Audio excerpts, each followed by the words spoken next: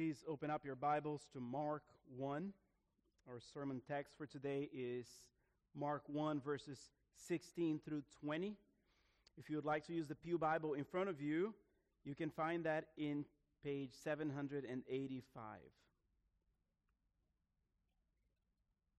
Passing alongside the Sea of Galilee, he saw Simon and Andrew, the brother of Simon, casting a net into the sea, for they were fishermen.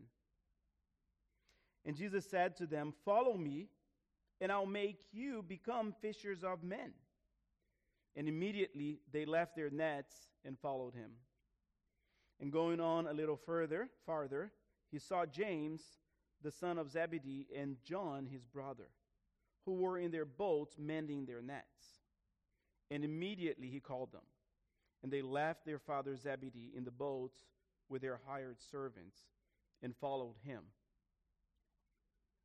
What is the cost of following Christ? What must we give up in order to obey Christ? What must we give up in submission to Christ? Or, as Dietrich Bonhoeffer would say in his classic book, what is the cost of discipleship? Bonhoeffer was an early 20th century Lutheran theologian. He was a part of a movement known as the Neo-Orthodox movement, a response to liberal theology that dominated the divinity schools in Germany at his time. He loved his home country and he loved his church. Bonhoeffer lived during the period of the Nazis while they ruled Germany, and he opposed them vehemently. During World War II, Bonhoeffer was invited to join the faculty at Union Seminary in New York City. War was raging in Europe, but America experienced relative peace. But while in America, Bonhoeffer felt convicted that the German church was suffering under great oppression, and he needed to be with them. Bonhoeffer joined strong religious and political opposition to Nazism. And after a failed plot to assassinate Hitler, Bonhoeffer was arrested and sentenced to death. And on April 9th, 1945, sounds like the end of the war, doesn't it? Nazi regime was collapsing, and Bonhoeffer was hanged at age 39, my age. Bonhoeffer's most influential work was undoubtedly his book, The Cost of Discipleship, where he prophetically says about himself, when Christ calls a man, he bids him come and die. Such an accurate description of his life. And yes, also such an accurate description of the cost of following Christ, the cost of discipleship. Does the call of coming to someone to die appeal to you? Did your initial call to faith seem like a call to die? Is your walk with Christ today a walk characterized by death to self? Does the Christianity around you look like a Christianity that is walking towards death? Here's our guiding thought for today. The call to follow Christ is a call to die. And through the call, Christ provides grace and sacrifice. Discipleship is a call of grace. Discipleship is a call to grace. Discipleship is a call enabled by grace. Notice in our text, in verse 16, where Jesus' ministry begins. He's not in the temple, is he? Or in a synagogue. He's not in a castle, in a palace. No. He will get to the synagogue soon enough. But right now, Jesus is where the people are. At the Sea of Galilee. By the way, the Sea of Galilee was a picturesque lake filled with life, natural beauty, and fishing. Thousands of fishermen would gather at the Sea of Galilee daily to work. A hard profession, but a profession that could be rather lucrative. Some fishermen would fish basically for their immediate needs, but some would have entire fishing businesses moving hundreds of people. So at any given day that you would walk up to the Sea of Galilee, you would see thousands of people fishing, working for their living. Jesus begins his ministry among the people. He didn't go to the religious circles. He didn't go to the seminaries. He didn't choose the political circles either. He didn't look for the kings and authorities. He chose to be around regular folks like you and I. Two of these folks were Andrew and Simon. Simon we know well. He's also known as Peter. And he went on to become one of Jesus' closest disciples and a leader in the early church. Andrew, his brother, we know less about, but he would become indeed a fisher of men. In the Gospel of John, we learn that it is Andrew who calls Peter to consider Christ. He goes up to his brother and he says, "We have found the Messiah." When the Greeks are inquiring about Jesus, it is Andrew who brings them to Christ, who tells them, "Your time has not yet come." Jesus approaches these two men as they are working, casting their nets, and he issues a call to them. He issues them the call to discipleship. A call, friends, that he issues to you and I. This is a call to every man. We're all called to follow Christ.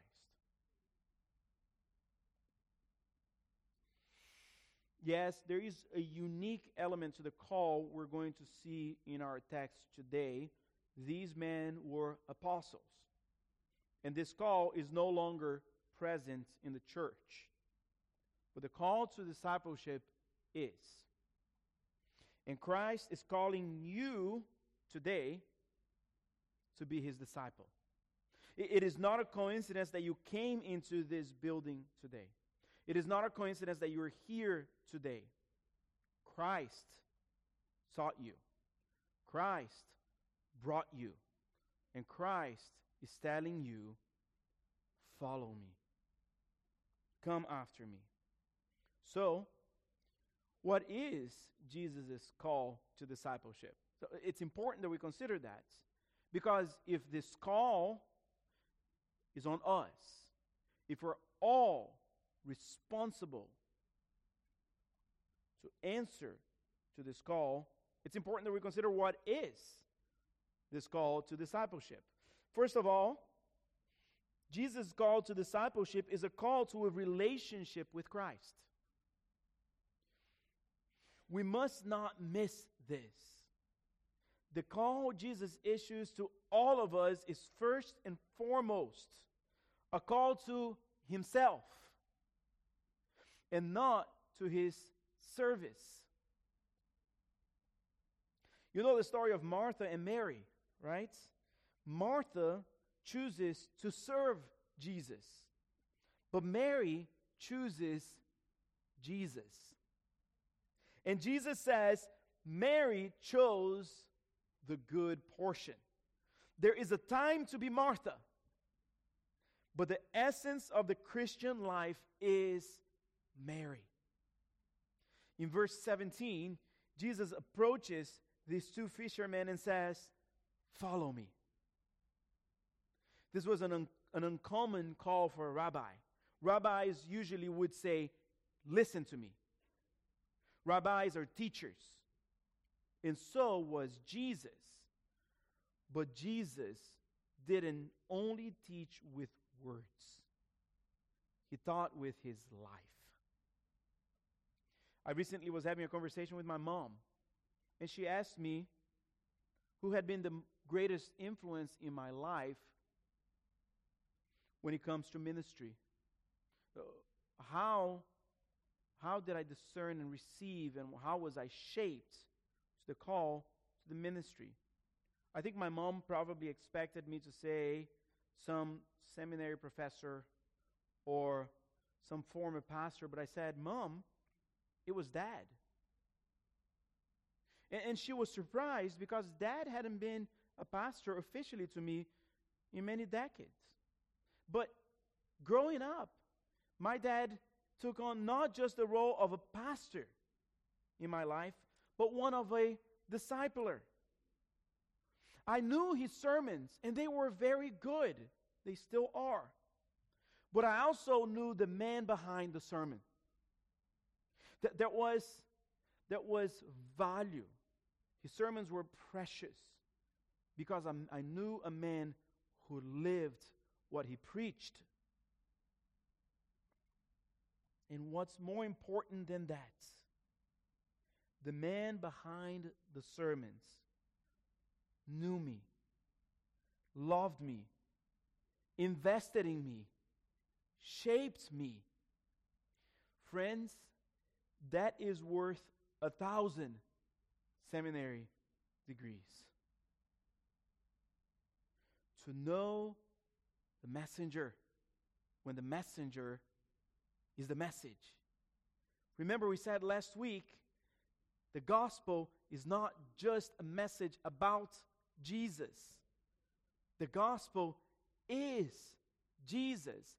When we receive the gospel, we receive Jesus. And when we know Jesus, we know God. Jeremiah 9:24. But let him who boasts boast in this, that he understands and knows me, that I am the Lord who practices steadfast love, justice, and righteousness in the earth. For in these things I delight, declares the Lord. Matthew 11:29, Jesus says, "Take my yoke upon you and learn from me. For I am gentle and lowly in heart, and you will find rest in your souls." And we're going to see more and more Jesus' gentle and lowly heart in the weeks ahead. In Ephesians 4:2, Paul lists several vices, and he tells the believers in Ephesus, this is not how you learned Christ. Interesting, right? Paul doesn't say, this is not how you learned from Christ. Paul says, this is not how you learned Christ. What is Paul referring to here? The relationship with Christ shapes us. The relationship with Christ makes us more like Christ. Philippians 3:8, indeed, I count everything as lost because of the surpassing worth of knowing Christ. Knowing Christ Jesus my Lord. For his sake I have suffered the loss of all things and count them as rubbish in order that I may gain Christ. Friends, Jesus' call to ministry is first and foremost a call to himself. So, friend, In your life of ministry, are you forgetting to know Christ? Are you so busy serving like Martha that you're forgetting the good portion? Is your life characterized by a growing relationship with God? Are His words creating deeper roots in your heart? Are they shaping you? Do you have a greater desire for God, for godliness? Do you have a greater love for God's people? Those questions come first. And then there's the question of ministry. Friends, there is nothing greater, nothing sweeter, nothing more beneficial for yourself, for your family, for your vocation, for your church, than for you to know Christ. Gentlemen, your wives need you to know Christ. Your children need you to know Christ.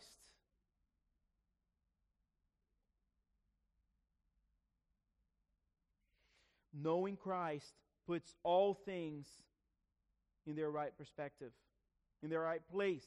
Your ministry is not a gift to Christ unless Christ is a gift to you first. On the collective aspect of a call, a church's first call is also to know Christ. We're not looking to fill our ministries with those who are professionals, but with those who are pious. We're not looking for experts, we're looking for the godly. The leaders in our church first must know Christ and also make Him known. We don't have a man-centered ministry at our church. Our ministries are Christ-centered. Yes, Him we serve, and yes, it is His cause we embrace. A church that puts service before Christ is a church that is going to put the interests of self before the interests of Christ. A church that seeks to first know Christ is a church that will put the interests of Christ before the interest of self. And friends, this is the key to unity. This is the key to a healthy church. But the call, Jesus' call to discipleship, is also a call to be equipped by Christ. The most shocking aspect of Jesus' calling is not that He calls all men to follow Him, but that He calls those who are utterly inadequate and unqualified. Look again at verse 17. He does not call those who are equipped to be fishers of men. He does not go after the skill. He does not go after the able. Instead, He says, I will make you. It's passive language, right? It's for the object. I will make you fishers of men. Christ equips us for ministry. Christ enables us for ministry. He is the one who makes regular fishermen become fishers of men. Christ equips through the Spirit. Ephesians 4:8. Therefore it says, when He ascended on high, He led a host of captives and gave gifts to men. These gifts are what we call the gifts of the Spirit, or spiritual gifts. If you are a believer, you have the Spirit. If you have the Spirit, you have the gift of the Spirit. We are all useful. We are all different members of the same body. Christ also equips through the church. Ephesians 4:11 and 12. And He gave the apostles, the prophets, the evangelists, the shepherds and teachers to equip the saints for the work of ministry, for building up the body of Christ. And who are the saints here in this passage? It is you. It is I. We are the saints. You are called to the work of ministry. Friends, there is a misconception in church often that the job of the congregation is to watch, and the job of the leaders, pastors, and deacons is to do ministry. That is not what the Bible calls us to do. The Bible calls the leaders of the church to equip the church. Every member a minister. Every member a minister for the work of ministry. You are called to the work of ministry. Do you feel inadequate? Do you feel like this calling is beyond your abilities? Well, welcome to the club. Inadequacy does not disqualify one from following Christ. It actually is a prerequisite. Low spiritual confidence in self and high spiritual confidence in Christ is a sign of humility.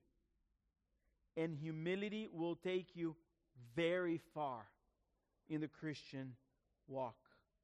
2 Corinthians 3, 4 through 5. Paul is defending his apostleship. And he says, such is the confidence that we have through Christ towards God, not that we are sufficient in ourselves to claim anything as coming from God, but our sufficiency is from God. A humble discipler is a powerful discipler, because a humble discipler in his strength recognizes the grace of God, and in his weakness recognizes his need for the grace of God. We need both. We need to recognize that the Lord gives us strength to do great things, but we also need to recognize that in our weakness we point all to Christ. This is very encouraging for parents, isn't it? Because our children are the first ones to see our strength and our weakness. And when we are strong, we're able to tell them we're strong because the Lord has enabled us to be strong. And when we are weak, we're able to tell them in our weakness, God's power is made perfect. Parenting is a calling, right? To point beyond ourselves. To point to a greater Father. To point to a greater shepherd of the soul. And we can do that because of the gospel, in strength and in weakness. In his book, Discipling, Mark Dever says, discipling in the gospel means that sometimes you lead the way in confessing weakness or sin. By doing so, you demonstrate what it looks like not to find your justification in yourself, but in Christ. And you live transparently and honestly. The key to humility in discipleship is a deep faith in the gospel. We are not called to be strong. We are called to rely on Him who is strong. Friends, when we serve confessing our weakness. We serve confessing our sin. We serve confessing our brokenness. Why? Because when we do that, and when we place our faith in Christ, we're equipped. We're equipped because, as Martin Luther would say, we are simply beggars, telling other beggars where we have found bread. That's who we are. God is good. He provides all the bread we need. We don't produce the bread ourselves, but we can point others to Him who does. Friends, the gospel is the incredible message of Him who is strong, Christ, the second person of the Trinity, fully God, becoming fully man, taking on humility to the point of death, even death on a cross. Friends, this is a message of the strong, condescending to reach the weak. You and I. The message of the gospel tells us that all who trust in Christ must not be embarrassed of their weakness, must not be ashamed, but must know that in Christ our sins are forgiven, but must know that in Christ the penalty is taken from us, so we can minister without trying to pretend we are someone else. We can minister without boasting in our strength. Instead, we boast in the Lord. We can minister and foster an environment where all can say, we can do this. Because if the weakest of us is empowered by the gospel of Christ, we all can minister. Friends, the call of Christ is a call for the disqualified. It is a call for the spiritually bankrupt. It is a call for those who do not rely on themselves. It is a call for those who look up and see Christ. It is a call for those who would say, that is my righteousness. That is my hope. That is my strength. Can you be a minister? Can you have an impactful ministry in this church? If you trust Christ? If you believe in Him? Yes.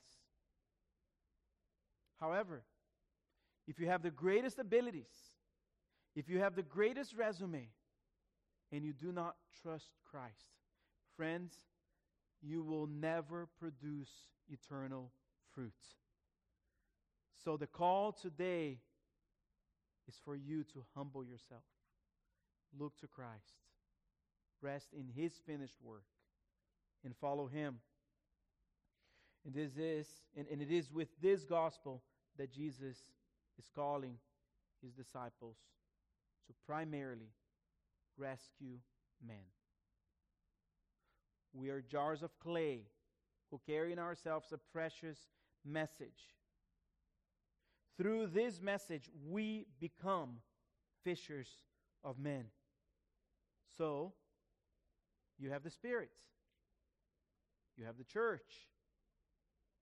You have the gospel. You have Christ. You're called to ministry. How do you start? Start by being present. Start by being involved in the life of the church. Spiritual gifting is not primarily recognized by filling out charts and forms of spiritual gifts inventories. Those can be helpful, but spiritual gifts are figured out, are understood when we seek to serve. And the church affirms our ability to serve. Needs will arise, and if you are present and willing, the opportunities for ministry will abound. Start by asking myself, another leader in the church, to help you discern what ministry the Lord is calling you to do, to help understand where there are needs in the church that you can fill. Friends, there is more work in the ministry here than we can handle. There's more work for the ministry in this city than we can handle. There is a greater need in the world right now than we can handle. The harvest is plentiful. We're praying for you. The primary call that Jesus issues here is the call to rescue the souls of men, to be a fisher of men. This is a call to share the gospel, a call to preach the gospel to a lost world. Now, this is an interesting imagery that Jesus is evoking here, isn't it? Fishing is great for everyone, right? Except for the fish. Many of you fish as a hobby, but what Jesus is alluding to here is fishing as a profession. Fishing is hard work. It is not like shepherding. Sure, sheep are foolish, but they want to be led. Fish fight. In the Old Testament, the picture of fishing is often one of condemnation. Fish do not want to be hooked. Fish do not want to fall into the net. Remember Habakkuk 1:15 we studied a couple months ago, where the condemnation of Israel was depicted with fishing imagery? The wicked brings all of them up with a hook. He drags them out with his net. He gathers them into his dragnet, so he rejoices and is glad. The message these men were to share was a message of condemnation. The gospel condemns if rejected, but it's also a message of salvation if accepted. Very often the Lord works salvation through condemnation. We saw that in the history of Israel. Gospel ministry is hard work.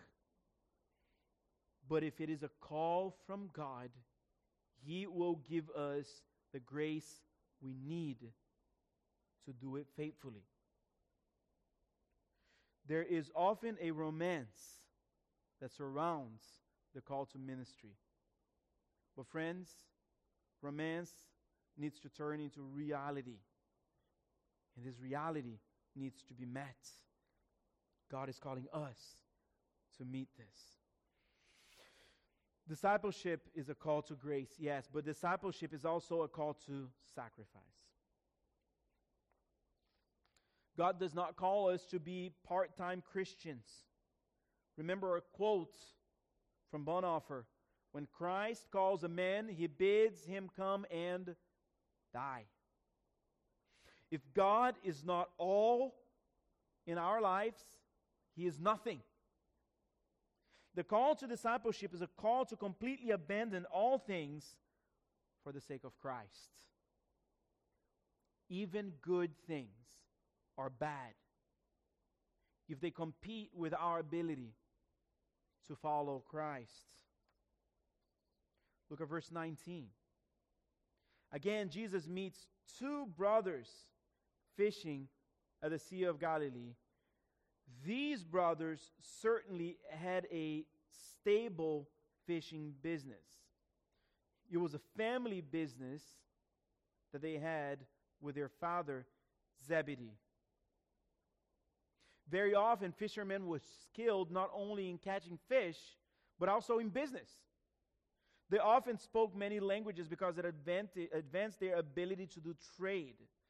Zebedee and his sons had boats and hired laborers. We often hear of James and John referred to as the sons of Zebedee. Apparently, their father was a prominent figure in the community. And in the midst of all their apparent success and stability, Christ calls them to follow Him. And what do? Look at verse 20. Immediately, they leave all behind and follow Christ. This is an incredible response. I mean, think about your own life. What would motivate you to leave your career, to leave your job, to leave your stability, to leave everything you know, to leave your family? On the spot, immediately. Perhaps money, fame, position. Jesus promised none of that. What did Jesus promise these men? He promised them a cross to bear. In the eyes of the world, a terrible deal. But in the eyes of Christ, a clear evidence of faith. Family, work, relationships, service. This can all potentially deter us from following the Lord. Most of us will not fail to follow Christ because of vices. But some of us might fail to follow the Lord because of virtues that are supposed to be secondary but become ultimate. The perennial danger of loving the gift over the gift giver. Loving the creation over the Creator. Jesus' radical call is one of undivided allegiance. Luke 9:57 through 62. As they were going along the road, someone said to him, Christ, I will follow you wherever you go. And Jesus said to him, foxes have holes, and birds of the air have nests, but the Son of Man has nowhere to lay his head. To another he said, follow me. But he said, Lord, let me first go and bury my father. And Jesus said to him, leave the dead to bury their own dead. But as for you, go and proclaim the kingdom of God. Yet another said, I will follow you, Lord, but let me first say farewell to those at my home. Jesus said to him, no one who puts his hand to the plow and looks back is fit for the kingdom of God. It almost seems like Jesus wants to discourage people from following him, doesn't it? Jesus' discipleship strategy would not be a bestseller in most Christian bookstores today. Jesus is not seeking to discourage anyone from following him, but he is revealing that following Christ is not a flippant decision we make unadvisedly. Following Christ is a calling. And when the call is there, no obstacle will stop a man from laying down his life for the sake of Christ. Jesus' call to discipleship is also a call to redirect the treasures of the heart. Clearly, this call was deeply sacrificial, perhaps even impossible to fulfill. We love too many things that are important but not ultimate. Jesus' call is to keep our hearts from idolatry. Matthew 6:21, where your heart or your treasure is, there your heart will be also. It is interesting how often Jesus spoke of leaving family. A temptation many of us have is to idolize family. But why? Because family is a good thing. But when your love for family rivals your love for Christ, or when your family in any way hinders your ability to follow Christ, the call is to forsake even family. Luke 14:26, if anyone comes to me and does not hate, strong language, his own father and mother and wife and children and brothers and sisters, yes, and even his own life, he cannot be my disciple. Jesus' call is not a call to neglect family and work and relationship. He himself cared for his mother when he was on the cross. He helped his disciples become better fishermen. Throughout his ministry, he spent time with people. But when any of these things sought to distract him from his calling, he completely rejected them. Christianity is not a shopping cart where you can put a few things, add a few things to other things. Christianity is not one among many religions, worldviews, and philosophies you may place in your shopping cart. Christianity is exclusive. It leaves no room for rivalry. Christ has no rivals, even at the heart level. My dad often tells me the story of how my grandfather, who was a pastor in my hometown in Brazil, along with a committee from his church, once visited a famous witch doctor in my hometown. Dad tells me that this witch doctor received my grandfather and the other believers from the church. They sang at the cross to her. They shared the message of the gospel and called her to faith and repentance.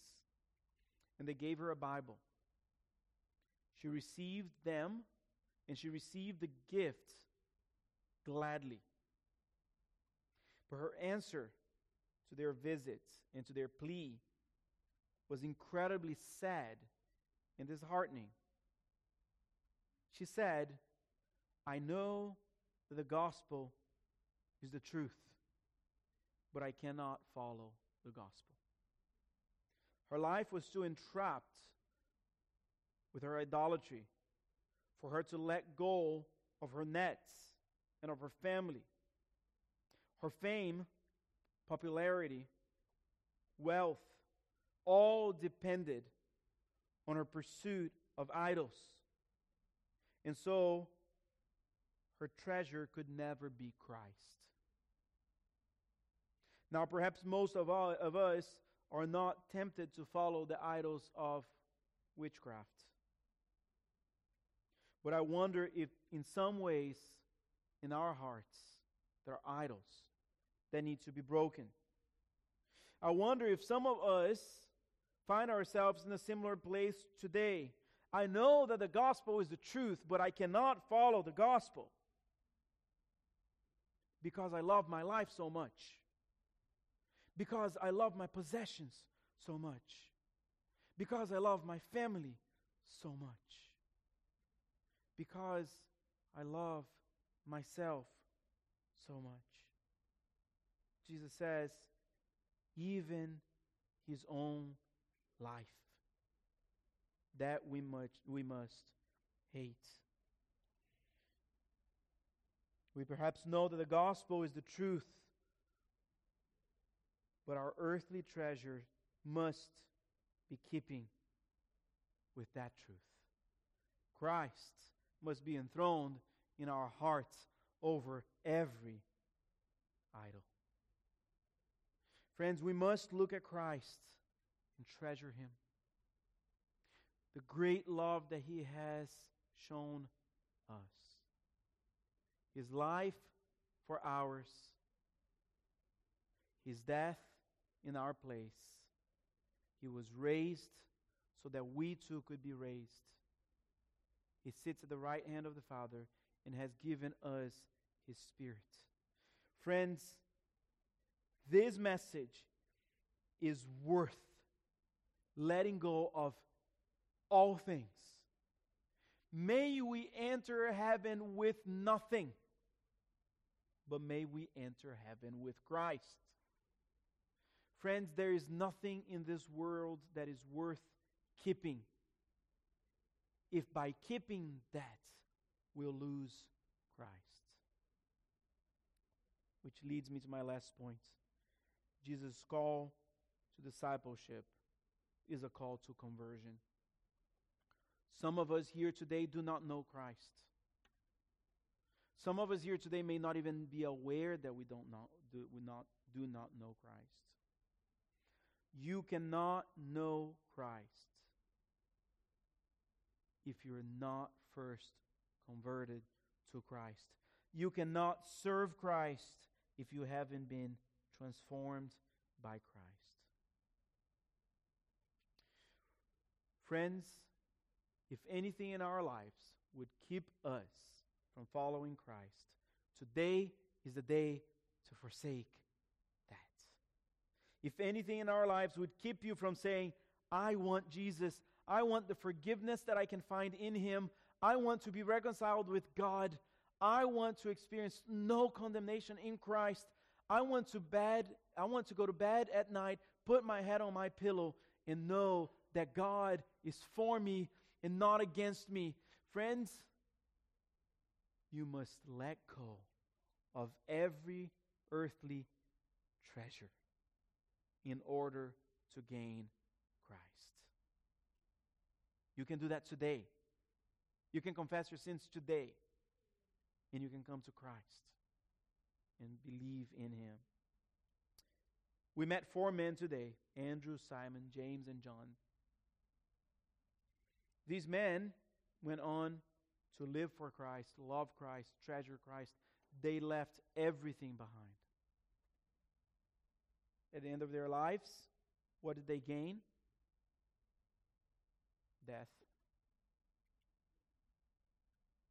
James was the first of the apostles to be martyred. Subsequently, Andrew and Simon did as well. John, at the end of his life, found himself in exile, alone. They came to Christ, and what did they gain? In the eyes of the world, they gained death.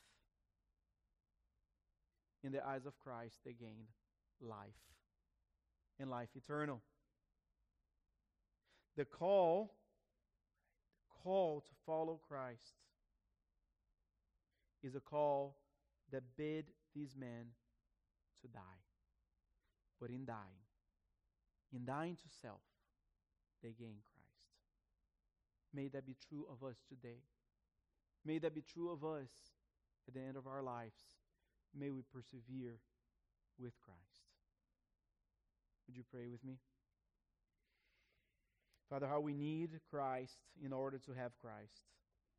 Lord, we love so many things. Lord, we would keep so many earthly treasures, and they would cause us to sink. Father, we need to know what you are calling us to do with our lives today, what it looks like to die to self and be alive in Christ. Help us, Lord, individually, as a church. Father, I pray that no unbelieving heart would be left without faith today. Lord, grant faith. Grant faith to all of us so that we would treasure Christ more than all things. We pray in His name. Amen.